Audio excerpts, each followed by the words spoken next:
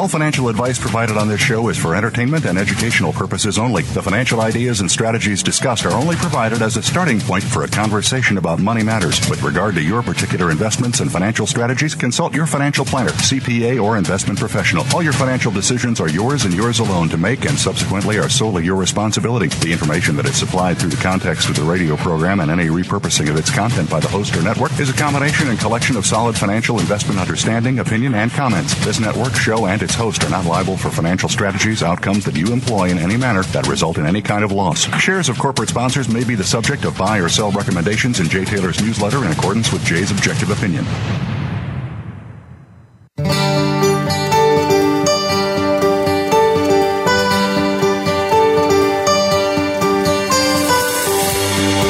Welcome to Turning Hard Times into Good Times with your host, Jay Taylor. This hour will help investors fix issues and achieve personal gain. Now, here's your host, Jay Taylor. Welcome to Turning Hard Times into Good Times. I am your host, Jay Taylor, and I'm speaking to you here from New York City on the 13th day of March, 2018. I do want to tell you that I am the author of a newsletter called Jay Taylor's Gold, Energy, and Tech Stocks. You can subscribe to that letter by going to miningstocks.com, or you can call our office here in New York during normal work hours, 718-457-1426, 718-457-1426. I would also encourage you to consider subscribing to Chen Lin's newsletter. He's done extremely well in picking stocks. He works very, very hard, but he's done very, very well. Took one small account that I'm aware of. It took from $5,400. 10 years later, turned it into $2.5 million over a 10-year period of time. So he now shares that information with his subscribers. It's chenpicks.com if you're interested in subscribing to his newsletter, chenpicks.com. I do want to encourage you to continue sending your thoughts, criticisms, praises, whatever ideas you have along to questionsfortaylor@gmail.com, questionsfortaylor@gmail.com. I also want to let you know that I am more actively involved in tweeting these days. My tweet handle is JTaylorMedia, Jay Taylor Media. We do want to thank our sponsors for making the show economically viable. Our sponsors for this week are Bonterra Resources, Dynacor Gold Mines, Genesis Metals Corp., New Range Gold Corp., Northern Empire, Novo Resources, and Uranium Energy. Before I introduce the topic of today's show and our guest, I would like to make some comments of my own regarding the markets and a couple of our sponsors. A few weeks ago, I visited Northern Empire's property in Nevada, located towards the southern end of the Walker Lane Trend. The greatest upside for junior gold stocks comes when discoveries are made, significant high-grade discoveries are made that are economically viable, and there is every reason for optimism with regard to this company's exploration targets in what is known as the Crown Project. There are several targets along trend, namely SNA, the Shear Zone, Secret Pass, and Daisy, that will be drilled over the coming months. Investors should, if they're interested in this story, keep an eye on the news flow, because news flow is what drives these stocks. I will be posting, as I do with all the companies that I follow in my newsletter, I post their news events at miningstocks.com. Miningstocks.com, the front page, the home page for all the companies. So when there's significant news, you can go there and pick up on it. But Northern Empire brings with it an attribute that many, if not most, I would definitely say most junior exploration companies do not have, and that is a permitted functioning gold recovery plant that it can turn on and begin producing gold anytime it desires. And that is very valuable. That's a very valuable asset for this company, no matter what happens to its exploration program, because it means that if when there's a downturn in the gold markets, a lot of times it's very difficult to raise high risk capital for drilling. I'm not suggesting we're facing that now. In fact, I'm as bullish as ever. I think we got several years to run yet in the gold bull market, but nonetheless, there can be times when it's more difficult. And one of the safety things that this company provides is that ability to turn on gold production anytime with a permitted plant. Very difficult to do these days to get plants and production facilities permitted. Well, it's no doubt one of the main reasons that Core Mining is a major shareholder of this company. Certainly Core is looking at that as a possible asset and a benefit to them as they are discovering and building their own resources in that part of the world. Northern Empire is traded in Canada under the symbol NM, and you can buy it in the U.S. as I have under the symbol PSPGF. It was trading at 95 cents U.S. money a little earlier today with 66.5 million shares outstanding, giving it a market cap around $63 million. Another sponsor that I think is hugely undervalued right now is Bonterra Resources, which is uncovering a multi-million-ounce gold deposit in Quebec. Next week, Nav Dhaliwal, the CEO of that company, is scheduled to be my guest, so I think if you're interested in this sector, you'll definitely want to hear what he has to say. I would also like to comment on Novo Resources, which stock has been trading exceptionally well over the last several weeks. Given an absence of news, the new strength in Novo shares are no doubt related to the fact that the large overhang of warrants have now all been exercised, as the company noted today. So that takes off a downside, that selling pressure that was there with those warrants as they were being exercised. Novo nearly doubled from around $2 in late January to just a whisker under $4 U.S. money. I'm talking about just last week. And the stock is currently trading, earlier today, at least as I was preparing for the show, at around $3.70. Now, John Knoll, who manages a hedge fund portfolio and who is considered by some folks in Vancouver as one of the best technical analysts for junior exploration stocks, told me last week, and I quote, that Novo could really light up if it can hold above the Canadian $4 area as we build for the next mega wave up. End of quote. Well, Novo closed this week at $4.63. That was last week.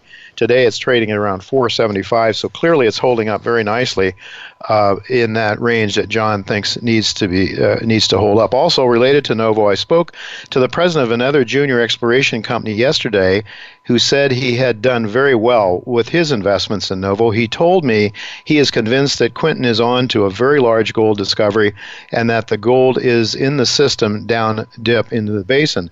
The only issue, and it is not to be taken lightly, is the means of assaying and calculating the resource. That said, this person believes that Quinton could be on to one of the largest gold discoveries, quote, in the last 100 years, end of quote. Which, of course, if he is discovering the next Witwatersrand deposit, that would certainly be the case. Again, speaking of Novo, I sent Dr. Quinton Henning, the president of the company, the chairman of the company, yesterday, asking him if he might be available for the May 2018 Metals Investor Forum. Unfortunately for investors who attend that event, he will not be able to attend because he'll be down in Australia tending to Novo's business. However, he did offer me a tip that I am taking very seriously. He gave me the name of a stock with some very exciting prospects for a Carlin-style discovery in Nevada. He simply said, quote, I am directing the technical work there. We may have hit something, end of quote. And of course, the operative word is may. Nobody knows for sure. They haven't assayed anything yet, but they're looking at the rocks, and it's exactly what they're looking for in Carlin-style mineralization. I have spoken to the management of this company and plan to introduce it to my subscribers this week. And so, if you are interested in picking up on this exciting story, go to miningstocks.com, or call our office 718-457-1426 to sign up for my newsletter, Jay Taylor's Gold, Energy, and Tech Stocks. Well, regarding the economic picture here in the United States, one of the themes I am seeing more and more of is at least a small rise in the fortunes of Main Street, along with rising prices of all manner of commodities. Next week, I plan to talk to John Rubino about wage inflation and whether that means spiking interest rates will follow, or whether interest rates will rise regardless of economic activity. Well, some of the headlines that from my go-to source to avoid fake news, I use Zero Hedge a lot. Here are a couple of the more typical headlines that underscore my idea that Main Street is now finally getting some attention. Consumer prices accelerate as apparel and car insurance rates skyrocket. Another one was Main Street is on fire again. Small business confidence surges. And at John Rubino's site, dollarcollapse.com, he talked about wage growth and a shortage of skilled workers as the real economy grows. And I think it is interesting that these headlines are definitely in sync with what Michael Oliver has been telling us about rising commodity prices and rising interest rates. Well, Michael will be with me right after the first commercial break of today's show. In terms of today's show, I've titled it, Could the Petro Yuan Overtake the Petrodollar?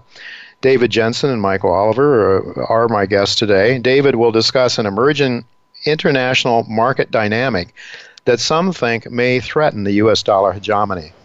While left-leaning news media focuses on alleged call-girl encounters that President Trump may have had, they say nothing of newly formed futures exchanges in Shanghai for both oil and gold that may indeed threaten dollar hegemony. Now, let me ask you, what is more important in our understanding of the future welfare of the United States and its economy? Whether Donald Trump had an engagement with a call girl sometime in the past, or whether rivals to the United States are looking for ways to replace the dollar as the world's reserve currency. What happens to our markets if the dollar were to die, if the dollar were to lose massive amounts of its value? Our way of life and the American empire, if the dollar goes down, what happens? Well, I'll leave that for you to ponder. The Chinese and Russians have been dramatically building their gold reserves over the past 5 to 10 years is a topic never mentioned among mainstream folks. They ignore the fact that China is emerging as an economic equal to the United States and that ultimately a strong defense depends on a strong economy. At the same time, except for a few people like those that appear on this show from time to time, David Stockman, Ron Paul, just to name a couple, the mainstream and Wall Street totally ignore the fact that we are heading towards a horrific financial storm with interest rates rising to levels that can only be expected to lead to a systematic market breakdown. These are some of the topics I will be talking with David Jensen about during the second half of today's show. We do have to go to break now. Don't go away because Michael Oliver will be with me. It's always good to have him with me because he provides an objective view and to help keep me under check with regard to my subjective views of markets, theoretical views that sometimes has me guessing in the wrong direction. And it's good to keep your feet on the ground, and Michael Oliver definitely helps us do that. He'll be right back right after the break. Don't go away.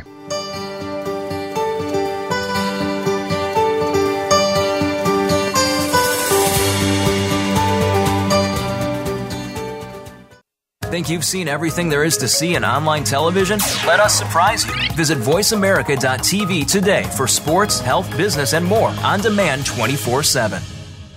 New Range Gold Corps is a Canadian junior explorer focused on its recently acquired flagship Pamlico Gold Project, located in Nevada, one of the best mining jurisdictions in the world. Known as one of Nevada's highest grade gold districts, Pamlico was held by private interests for most of its history and remains largely unexplored. Drilling by New Range is already confirming the legendary grades of the district with intercepts up to 341 grams gold per ton. Well financed with no debt, New Range is unlocking shareholder value at Pamlico and trades under TSX symbol NRG. We're always talking business. Talk to an expert. Call now toll free 866-472-5790. That's 866-472-5790. Voice America Business Network.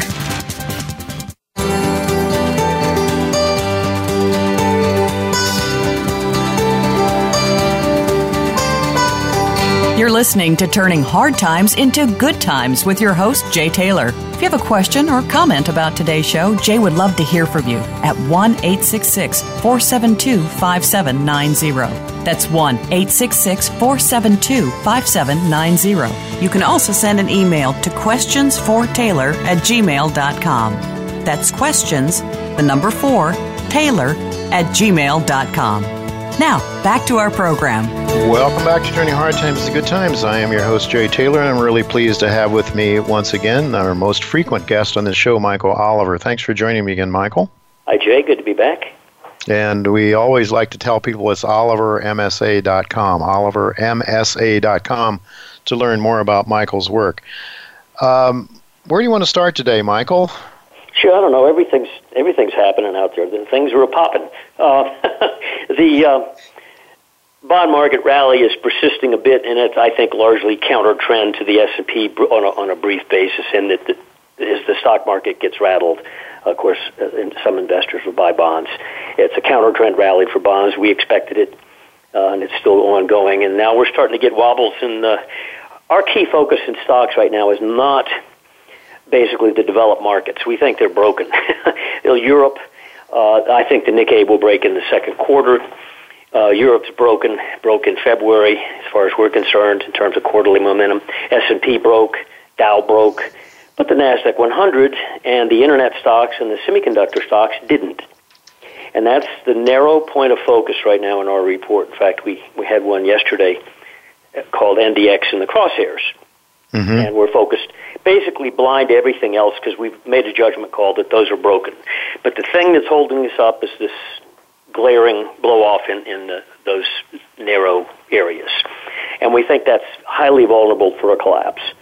And we suspect that once it breaks, it will be the leader on the downside, much like it was the leader on the upside. And anybody who's been around markets for decades knows that tends to be the case. When the dot-com bubble broke, they led the downside. They led the upside, they led the downside. Housing stocks up and led the downside, et cetera, et cetera. So we suspect that'll be the better place to be short stocks is once PNQI, which is the ETF for internet stocks, and SMH, which is the ETF for semiconductors, when they break down, technically, that'll be the best place to be there.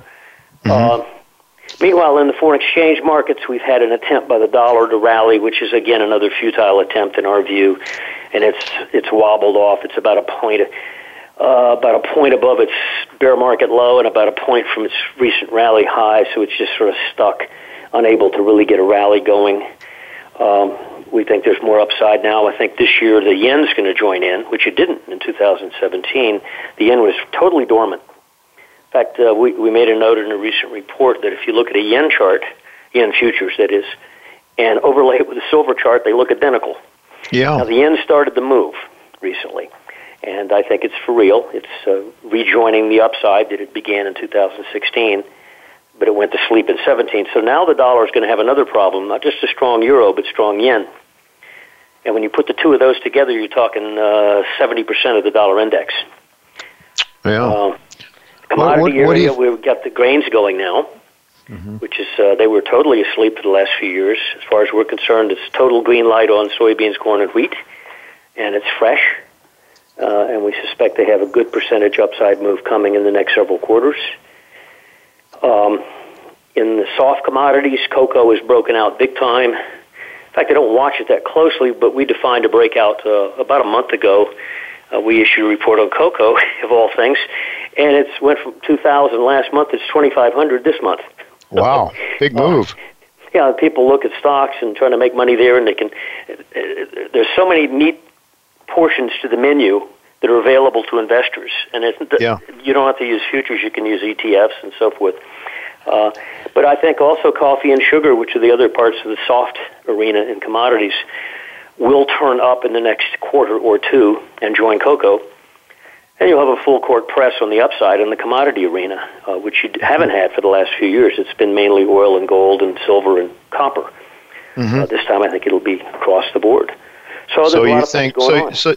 So you really believe the softs are going to lead the commodity sector in general? I think they'll not lead. I think they'll be one of the last to turn because, again, the grains have now turned. The metals turned in 2016. Right. Oil turned in 2016. And we think that now the foods are going to turn. Grains have already done it, and I think the softs will, as a group, turn up. And once that happens, basically the full commodity arena is shifted to positive. And, I see. Usually the trends in the trends in the commodity arena, when they turn on an annual momentum basis, and that's what we're looking at, they last for years. They don't last for a few quarters. Remember, they peaked back in 2011, went down through 2016, basically. 5 years of negative performance and net trend decline. But I think all that's reversing now. And as stocks turn down and commodities up, it'll again be a time to be favoring commodities over stocks. And I think investor preferences will shift fairly rapidly. Well, they haven't yet, very, very rapidly, not seemingly to any great extent. I mean, if you look at the market capitalization in stocks and bonds, the commodities, if you take all the commodities together, it'd be minuscule compared to, especially the bond market. Right? Yeah, no argument there. Yeah. Yeah. So we see a little bit of money coming out.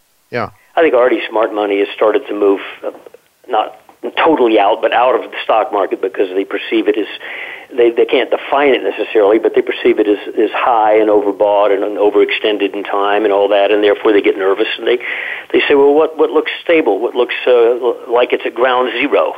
And clearly the grains look that way for the last 2 years. And by our work, they've now turned. We've had a 9-year bull market in equities, which is almost as long as the bull markets have ever lasted. Yeah. And it seems to be the case that the small investors start to get in towards the end as the smart money starts to move out. It's always very tragic, it seems, in most events. The small people, finally they're convinced that the risk is gone because the markets have gone up and they never go down anymore, and in they come. You're looking at your MSA 360 weekend report, man, it's so clear that the T-bond and the certainly the Bund, those markets are really broken, aren't they? Oh, absolutely. The one I'm waiting on is the JGB, the Japanese government bond futures. They're slipping a bit, but they need to drop another point to join in. And at that point, I actually think the Japanese government bonds could have the greatest traumatic downside. Yeah. Because of the way they look on the annual momentum charts is very similar to the bunds and the bonds. Now, the U.S. bonds and German bonds have already broken down. That means rates going up, prices going down. And we think it's a major, major move because it's on annual momentum. I'm not looking at weekly charts or daily. I'm looking at going back 10, 15 years. The JGBs have the same setup, but they haven't broken it, which indicates, well, the BOJ, they're still, God's almighty, and they control their rates. But I think when the bunds, the JGBs break through much below 150, and they're 150.7 right now. You drop another point, close a month there, they're gone. And I think they'll probably have a big catch-up to the other bond markets, and rates will rise, indicating that the BOJ is no longer in control. Michael, one of the reasons that I've gained so much confidence in your work over the last couple of years since I've been following you, I see your charts, and I see your momentum charts, and I compare them with the price charts. And for example, I'm looking at the S&P 500 in your weekend report right now, and it's so clear from the momentum chart that the market is broken down, yet you can't make the same. Well, I guess you could to a degree on price, but nothing as definitive as what you see in your momentum charts. And that's pretty much the way it is throughout. And what I've found very often, if not almost always, is the momentum leads price. Would you say that's true? That's why we have long ago, when we founded the firm in 1992, we always post price charts with our momentum charts so people can see the contrast. Yes. See the everyman's chart, which is the price chart. Mm-hmm. Everybody can see that. It's the bleeding obvious. But the issue is the momentum, and usually at turns, major tops and bottoms, momentum will clearly break first. I mean, it doesn't take a scientist to even glance at the chart and say, oh, that's broken. Mm-hmm. And then you look at the price chart of that market, and it might not look broken. And that usually is the way it is. Momentum will tend to turn first, and price will then follow suit. And same at bottoms. And therefore, that's why we emphasize momentum trend structure. This is not one of these loop-the-loop things like, MACD or RSI that everybody has on their quote screens. Yeah, those things, they loop up and they loop down. We don't look at those things. We're looking at things that are far crisper than that. Yeah. But your momentum work is really proprietary, isn't it? I mean, it's not something that everybody has. Yeah. And it's that's not what available on software programs. No, it's not. No, and you're not selling that either. No. All right. Well, I have to ask you, with just a couple of minutes left here, 4 minutes, my engineer is telling me, silver, when I look at that price momentum chart, it looks kind of boring. Nothing very much happening there. We're still a little bit below the momentum line. Mm-hmm. But what are your comments on silver? You talked that you were comparing them with with the yen a little bit ago, I think it was, wasn't it? Well, silver did the same thing as gold in the same time period. Early 2016, silver turned up enough to blow out major overhead resistance on its annual momentum charts. Gold did it at $11.50 price level. I forget what price silver was at that time, $13, $14 or something. But silver exploded far more on a percent basis in that 2016 surge. If you recall, we turned up in February, and by April, May, June, July, gold was $200-300 off its low, and silver ran all the way up to $21. So on a percent basis, silver had a much bigger surge post the low. But then it fell back, as did gold in 2017, but it fell back and went to sleep. And is right now at 16.50 56, I think, is the last quote I saw. Mm-hmm. Whereas gold is only a few percentage points away from the highs of the last few years. So gold is firm back. It's crowding the top end of its price range, where silver is well below the highs of last year and the year before. So it hasn't performed as well as gold. But when we look at quarterly momentum and annual momentum of silver, I see structures overhead that look essentially determined to happen. Mm-hmm. In other words, sometimes a structure will set itself up where you can look at it and say, oh, that's inevitable. It's just a matter of when you're going to cross that line. Mm-hmm. And I would say that in the low 17s, about 1720 plus on silver, you start to break out anew. It's still in an annual positive momentum trend, even though it went to sleep last year. But it's still a positive long-term trend. But it went to sleep. And the question is, when will it wake up and rejoin the trend that began in 2016? I suspect it's very soon. If gold goes through the recent highs, goes through 1350, for example, at a monthly close, I think silver will be blowing through these levels that we've identified in our reports and will engage and probably at that point again outperform gold like it did in early 2016. Right. That's usually the trend. It goes. And I think GDX looks very much like gold. Like silver as well. The gold marks, they've gone to sleep all last year. Yeah, for sure. Tell me about it. Most people who own them think they went down. Actually, if you look at the chart and are objective, they just went to sleep. Right. And I think GDX has essentially the same type of potential to beat gold on a percentage basis in the next leg. Right. Well, the thing is, what I'd like my listeners to be aware of is that, we talk to you almost every week about gold and silver, stocks and bonds, maybe a couple of other things here and there. But you cover so many different markets. And, for example, I'm looking at a stock, Mosaic, which is the soft commodities fertilizer, I guess it is, right? Mm-hmm. Mm-hmm. That's right. And MOO is a way to play. So there are so many things that you cover. And as you say, there's always some market you can make money in the upside. But you've got to have a view of the whole picture. And, of course, most people are Wall Street's happy to keep you just in stocks and bonds.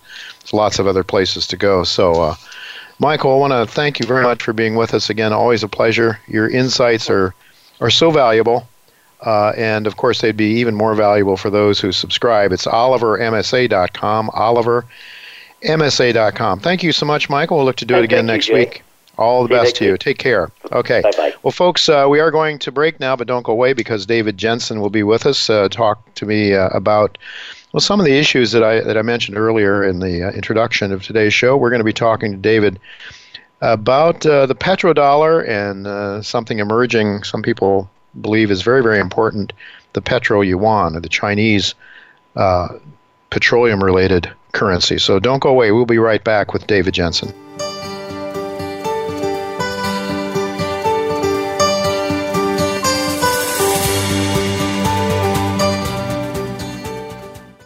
Become our friend on Facebook. Post your thoughts about our shows and network on our timeline. Visit facebook.com/Voice America.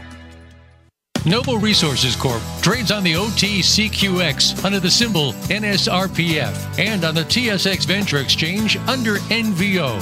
Its flagship assets are located in the Karatha region of Western Australia, where they are currently drilling and trenching their Purdy's Reward project. In addition, Noble has partnered with Sumitomo Mining Corporation to advance its Beaton's Creek Gold project toward production. With over $70 million in cash and strong shareholder support from the likes of Kirkland Lake Gold, Noble is well on its way to establishing itself as one of the top junior explorers and developers in Australia.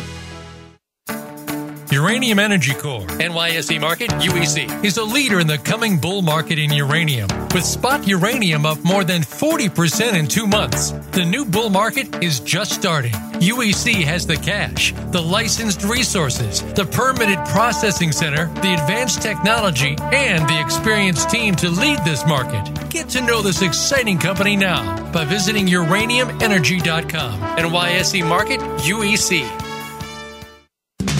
We're always talking business. Talk to an expert. Call now, toll free, 866-472-5790. That's 866-472-5790. Voice America Business Network.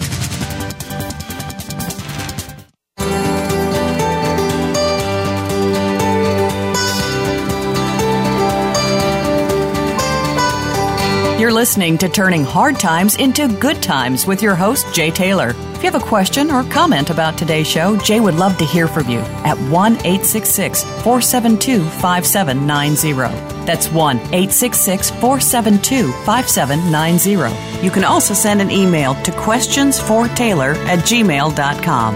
That's questions, the number 4, Taylor@gmail.com. Now, back to our program. Welcome back to Turning Hard Times into Good Times. I'm your host, Jay Taylor, and I'm really pleased to have with me once again a friend of mine, David Jensen. David is a real good friend that I've learned to know over the last quite a few years, actually, and well, we share ideas of free markets and liberty. I guess we have that in common for sure.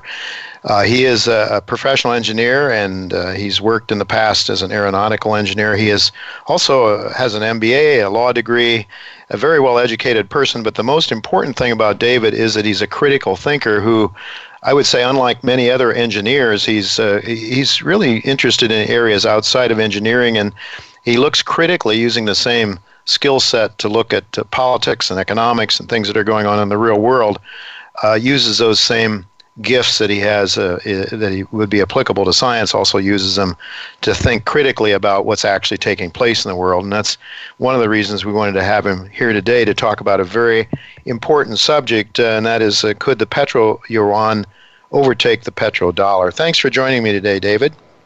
My pleasure, Jay. It's good to be back.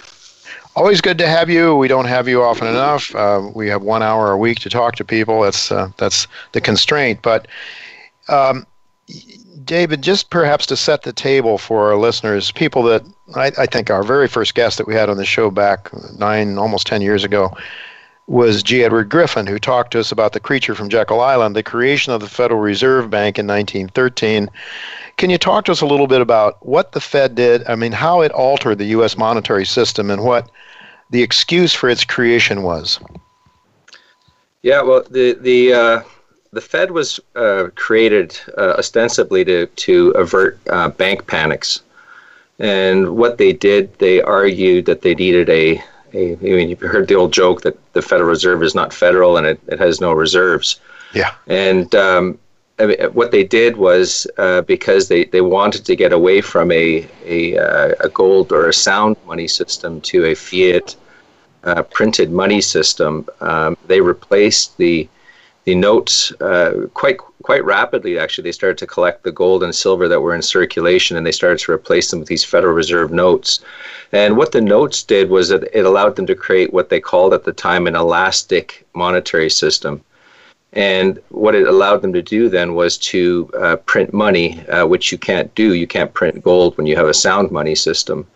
And it was said to help prevent panics. But what it really was it did two things. Is one, it was a form of gambling insurance for the financial industry. So it allowed them to gamble and to know that with fractional reserve holdings that they could run bubbles and run loose practices, and they would always have the Federal Reserve there just to back them up, as we most recently saw, of course, with the great financial crisis in 2008.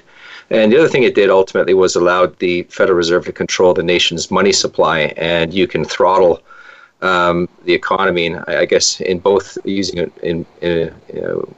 using the term throttle for both its meanings, they could run loose money, expand the economy, accelerate speculation, as we've seen now in spades over the last several decades, and then they could cut it back and ultimately squeeze the economy and cause the bubbles to collapse as well. So, and of course, as Ron Paul always likes to talk about, it allowed deficit spending by governments because they can just print away the debt that is accumulated when they have large expenditure programs.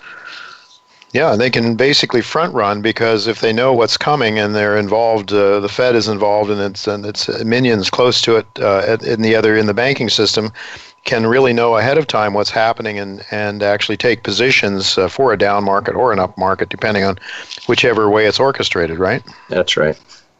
So Roosevelt really came down hard on anybody that wanted to own honest money, stable money, gold.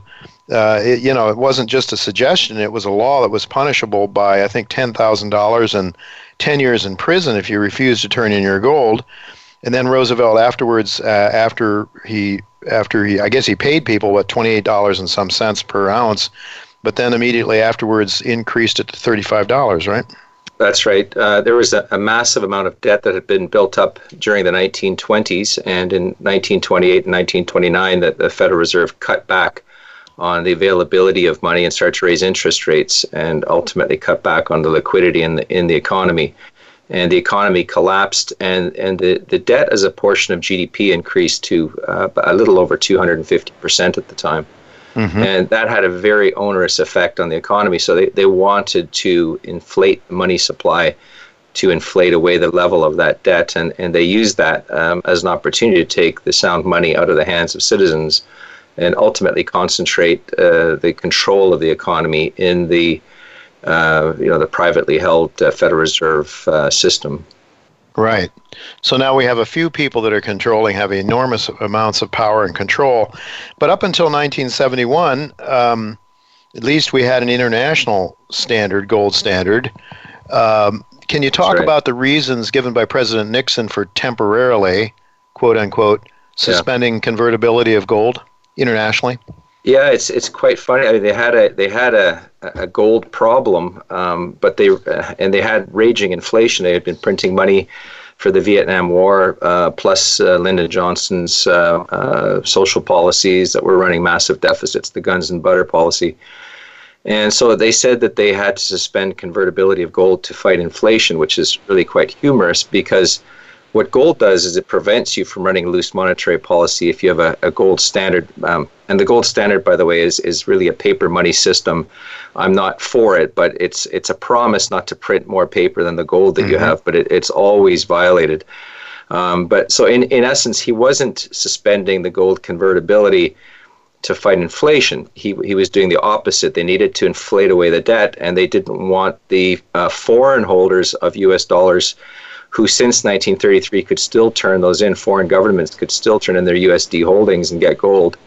And they had multiples the amount of notes outstanding versus the gold that they held to settle them. So they suspended that temporarily, but I think full knowing that if you've got many times the amount of notes outstanding versus the amount of gold that you hold to secure those notes, you're not going back onto that standard again. But it was anything but fighting inflation. It was to really allow forward-looking future inflationary monetary policy. And of course, we know now how many decades later it was anything but temporary. Give us an idea, how was the dollar able to retain its value, its hegemony globally, in spite of the fact that it has nothing underneath it? There's no intrinsic value to the dollar. There's no reason. In fact, the U.S. has printed trillions of dollars to expand its empire, to do all kinds of things. And yet the dollar is to this day still respected. It's still very much the world's reserve currency, the number one reserve currency. How has the U.S. been able to retain that privilege? Well, the principal way was through the petrodollar system. Prior to the early 70s, many of the oil producers would only accept gold in return for their oil. They wanted something with intrinsic value in return for something of intrinsic value. Mm-hmm. And Henry Kissinger negotiated a deal with OPEC whereby OPEC would only price oil in dollars, and that, of course, creates a demand for dollars if you're going to buy oil. So it allowed the U.S. to export its currency, if you want to call it that, and to run loose monetary policy because the global economy was continually expanding and there'd continually be a demand for more and more dollars. So it really allowed the backing of the dollar with oil, if you want to put it in those terms, as opposed to having it refundable for gold on demand. What it did was allow you to use those notes to secure oil purchases, and that was really what bound America in a terrible way to the Middle East. It made them dependent to protect the petro currency status. It made them militarily have to focus on the Middle East to make sure that they retained that right. Well, so there were some guarantees, I guess, also to the to the royal family in Saudi Arabia, right? Some military guarantees as well, perhaps? Yeah, there's a whole series of agreements between. If you look at the history of the Saudi family, it's not one that, from a democratic standpoint, that you would want to negotiate with as a democratic nation state. If you look back, we see the UK ambassador there when he retired from his post there. One of his letters has been posted online by one of the UK newspapers for the late 70s, and he made note in there that the royal family was skimming 20% of the oil revenues for their own personal holding. And so that right away there, if you act as a guarantor for a family like that, it puts you on the wrong side of democracy if that's something that you believe in. Yeah, and when you think about it, oil is so important because, most nations have to import oil to a great extent, I guess. And there are some very large producers. Saudi Arabia was big. Now Russia is very large. And so most countries had then to go out and get dollars. So it really provided a constant demand and a bid for the dollar, I guess, really held the dollar up for many years, right? That's in essence why the dollar's been able to retain its value in spite of the fact that it has no intrinsic value. Yeah, and it becomes held as a reserve currency also because of the value that you can secure energy with it. Mm-hmm. And that creates with a growing global economy, it grows a continual demand for more and more dollars as energy and oil consumption goes up. So it's a very valuable franchise to have. But it creates a whole series of problems in terms of trying to defend that franchise and the deficits you have to run to try to do that. Yeah. Well, it certainly it enabled. I mean, one guest I've had on this show, when I was critical of the petrodollar, said, yes, Jay, but it allowed the United States to expand its empire, to spend on, as you were saying, the Vietnam War was one of the reasons that we left the gold standard, the international gold standard. We were going to be able to print money. Not every country could get away with doing that. The United States, being a superpower as it was, and Victor from World War II, I guess, allowed that to happen. But but that allowed us. So this guest was saying, well, yeah, but we could never have defeated the Soviet Union if we had stayed on a gold standard. Well, the Soviet Union, I think and this is something von Mises pointed out, it was bound to collapse because it used central planning and there was no market pricing signal to effectively allocate resources. So the story that you had to have massive military spending to bring down the Soviet Union, I think, is a canard. When you have central planning, you have misallocation of resources, and in the end, the Austrian theory of time preference shows you that you will ultimately have more consumption than you have effective production capacity, and at some point that will overwhelm your system and it will collapse. Now, military spending can accelerate that, but I would argue that it was always a given that the Soviet Union would collapse because of its central planning nature. All right. Well, that's a topic for another day. But in the meantime, of course, there are countries that are kind of sick and tired of being told they have to accept a currency that has zero intrinsic value behind it, and which leads me to the last time I recall you being on the show back in April of 2014, when you told us about the People's Bank of China and its announcement that China would be facilitating the trading of gold and oil in yuan, allowing gold settlements for oil, thus enabling the creation of a petro-yuan to compete with the petrodollar. Can you tell our listeners where that process stands now? Yes, certainly. China, the People's Bank of China announced that back in 2014 that they were going to start an oil contract, a yuan-based oil contract. They are the biggest importer of oil now as a single country globally. And as their consumption increased, they wanted to use a yuan pricing system for it. The challenge is that who wants yuan, right? What can you use it for? You can use it for cheap consumer goods, but you only have so much need for that. Mm-hmm. And so what they announced back then, and has been picked up on by many sources since then, is that the yuan would be directly interchangeable for gold on the Shanghai Gold Exchange International Board. And the international board is in the free trade zone there in Shanghai. And in that free trade zone, you can import and export gold from that zone. It's illegal to export gold from China, but you can export it from the free trade zone on the Shanghai Gold Exchange International Board. And so that's the way they've gotten around it, is that they're now going to price a oil contract in yuan, but it's going to be exchangeable for gold. And it's interesting, CNBC noted back in October this structure, but their most recent articles about the petro yuan negate any mention of the gold interchangeability, that it's ultimately a relight of the petro-gold trade. The petro-gold trade was extinguished, of course, with the petrodollar in the early 1970s that was arranged.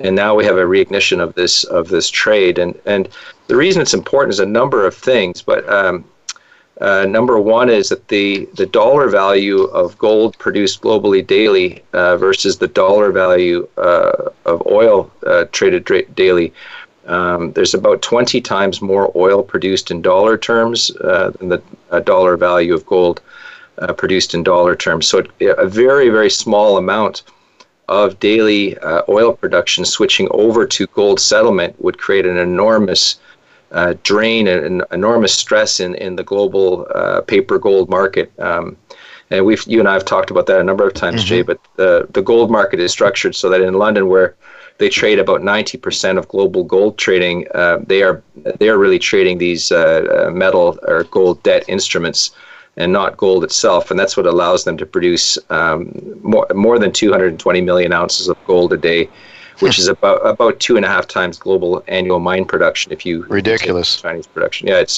they're not trading gold, and they've destroyed price discovery in the gold market, which is why so few people can make sense of gold. Yeah, it's.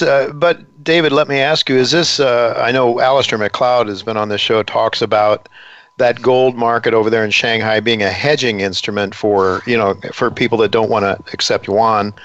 But and you can't take gold out of China, you said. So it would seem that exporters of oil would the countries that sell, like Saudi Arabia that sells oil to China, would have to settle for gold held in China, right? So it's kind of a hedging thing. They can't really take the gold out of China back to Saudi Arabia. Well, they can because you can do it through the Shanghai Gold Exchange International Board, which is in that free trade zone from which you can export gold. Now, you cannot export gold from China itself unless the Chinese government makes allowance for that. But as the law stands right now, I mean, the law is whatever they say it is on any day, but as it stands right now, it's illegal to export gold, which would mean that to be able to export gold from the free trade zone for an oil producer to take delivery of the metal, that gold would have to be sourced internationally. So it would have to be brought into the free trade zone and then exported to the country who wants to take delivery. What guarantee? Go ahead. Sorry, yeah, the real challenge, I mentioned one of them was the stress on the gold market. But the second thing is that if you see, if an oil producer, and let's just use Iran, not for any good reason except for the fact that it exports both to Europe and to China. And Iran, if it can secure delivery of gold bullion in return for its valuable oil, it also exports 1 million barrels of oil a day to the Eurozone. Now, they're taking euros for that right now, but it doesn't take long to figure out that the Eurozone, a zone that does whatever it takes on a monetary policy basis, as Mr. Draghi is fond of saying, but it doesn't take long to figure out that they're running extremely inflationary monetary policy. And you're going to be sitting there, if you're an Iranian oil state dealer, to say, well, why do I want more of this paper when I can have something that's real? And so, and this is something, Jay, I think that the biggest challenge is not so much for the U.S. To have to deliver gold for oil, because America, it has large exports of oil as well as imports of oil daily. And if you look on a net basis, the U.S. Net daily importation of oil is only about 3.5 million barrels. And a higher oil price, you can make up for that very quickly with fracking, very, very rapidly. The Eurozone imports a net of about 9.5 million barrels a day, and they cannot organically ramp up their oil production to meet that requirement. So the challenge there, I think, really lies, the largest challenge lies for Europe if Iran says we would like bullion delivery just like China gives us. We would like bullion delivery. Europe will have to cough that up. Now, two challenges here. Number one is it's going to end the paper game in London, which has controlled the world's gold price to date. And I think if you want to settle oil and gold, you're going to have to add a zero to the price of gold at the very least for there to be enough liquidity in the system. The Eurozone has only so much gold, and you'd have to push that price, I think, at least add a zero to it to make it a sustainable basis for the price of gold. The second issue, Jay, is that rising gold prices cause rising interest rates, and although the petrodollar hegemony, as you call it, allowed the U.S. to do a number of things over decades, it's also created a $67 trillion total debt situation in the United States, and a 1% increase in interest rates is $670 billion of additional interest payments per year. And if we look back to the 1980s, when inflation was raging in 1980 itself, is that they had to raise interest rates 5% above the rate of inflation to arrest the rise in price of gold and to pull people back into bonds again. So this is on a number of fronts, not just oil shortage, but also global debt market basis. It's a very, very difficult strategic period that we're facing right now. And I would advocate moving towards a more sustainable, sound money system in Europe and the United States, and not try to fight this, because you're not going to get there militarily, and you're not going to get there trying to flog what is visible to, I think, any rational observer would look at the fiat debt money system that we have now as quite comical and totally unsustainable. David, just one thought that comes to mind here is, what guarantees do we have that the Chinese won't create a paper market rather than to allow the gold price to rise to a level that would clear the market?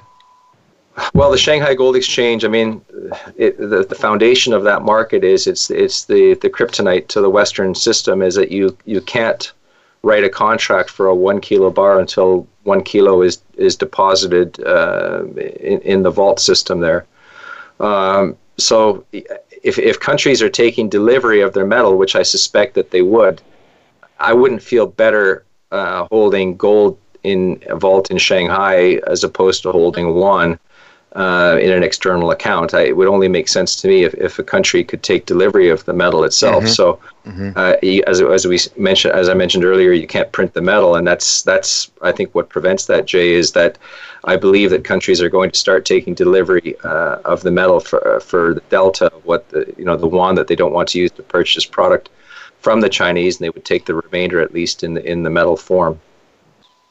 We talk a lot of times. We've had Mr. Engdahl on this show. He talks about the new Silk Road. And there was also on, I think, February 21st of this year, or of last year actually, an article in the South China Morning Post announcing that the Hong Kong Gold Exchange was coordinating yuan gold exchange corridor from Hong Kong to Dubai, including Vietnam, Myanmar, and Singapore, and others along the Silk Road. I mean, the point I think Americans don't really focus on at all is that ultimately your security depends on economic stability, and the Chinese and other parts of the world have been growing economically, while the United States has been growing through debt and through becoming an increasingly unstable economy. Would you agree with that? Yeah, I mean, it's an unsustainable debt system that we have right now, and that you're generating less GDP growth than each dollar of debt that you're adding. So it's clearly unsustainable, and the debt needs, in my view, to be written down to a sustainable level, and the monetary system needs to be reformed. But yeah, the corridor that China announced, what it allows them to do is to create multiple markets whereby gold is traded in yuan, and you can settle yuan for physical gold. So it looks to me like they're setting up a network for a gold-backed global currency. The other thing is that China and Russia several years ago announced that they had a SWIFT bank settlement system alternate that's already been developed, and that allows them to trade between their countries without having to go through the Western-controlled SWIFT system. Right. And so with the physical settlement from these yuan gold markets that China has announced that they've set up, along with the SWIFT system alternative, and by the way, Saudi Arabia has just contracted an American company to develop a bank settlement system based on blockchain also outside the SWIFT system. So you see these various countries are moving to establish a banking system and a settlement system beyond the reach of Western countries. Right. David, we're going to have to leave it go at that with just a minute left. In the next 10, 15 seconds, what should investors be doing to prepare for this calamity that lies ahead? I would consider the fact that it's important to fix interest rates if we're going to have a rising interest rate environment. We have spiking gold prices that happens. And in the end, I think the only secure asset is the metal itself. It's if you hold equities in a banking system, discount trading platform, when the banks have problems, oftentimes the traders have problems as well. So it's all right. Be a very unstable situation. All right, we'll have to leave it go at that. So own the metal is what you're saying. Gold for sure, silver maybe secondarily. That is all the time we have. Thanks so much for being with us today, David. Folks, that next week John Rubino will be with me, Nab Dhaliwal of Bonterra as well, and Michael Oliver hopefully too. So until then, goodbye and God's blessings to you.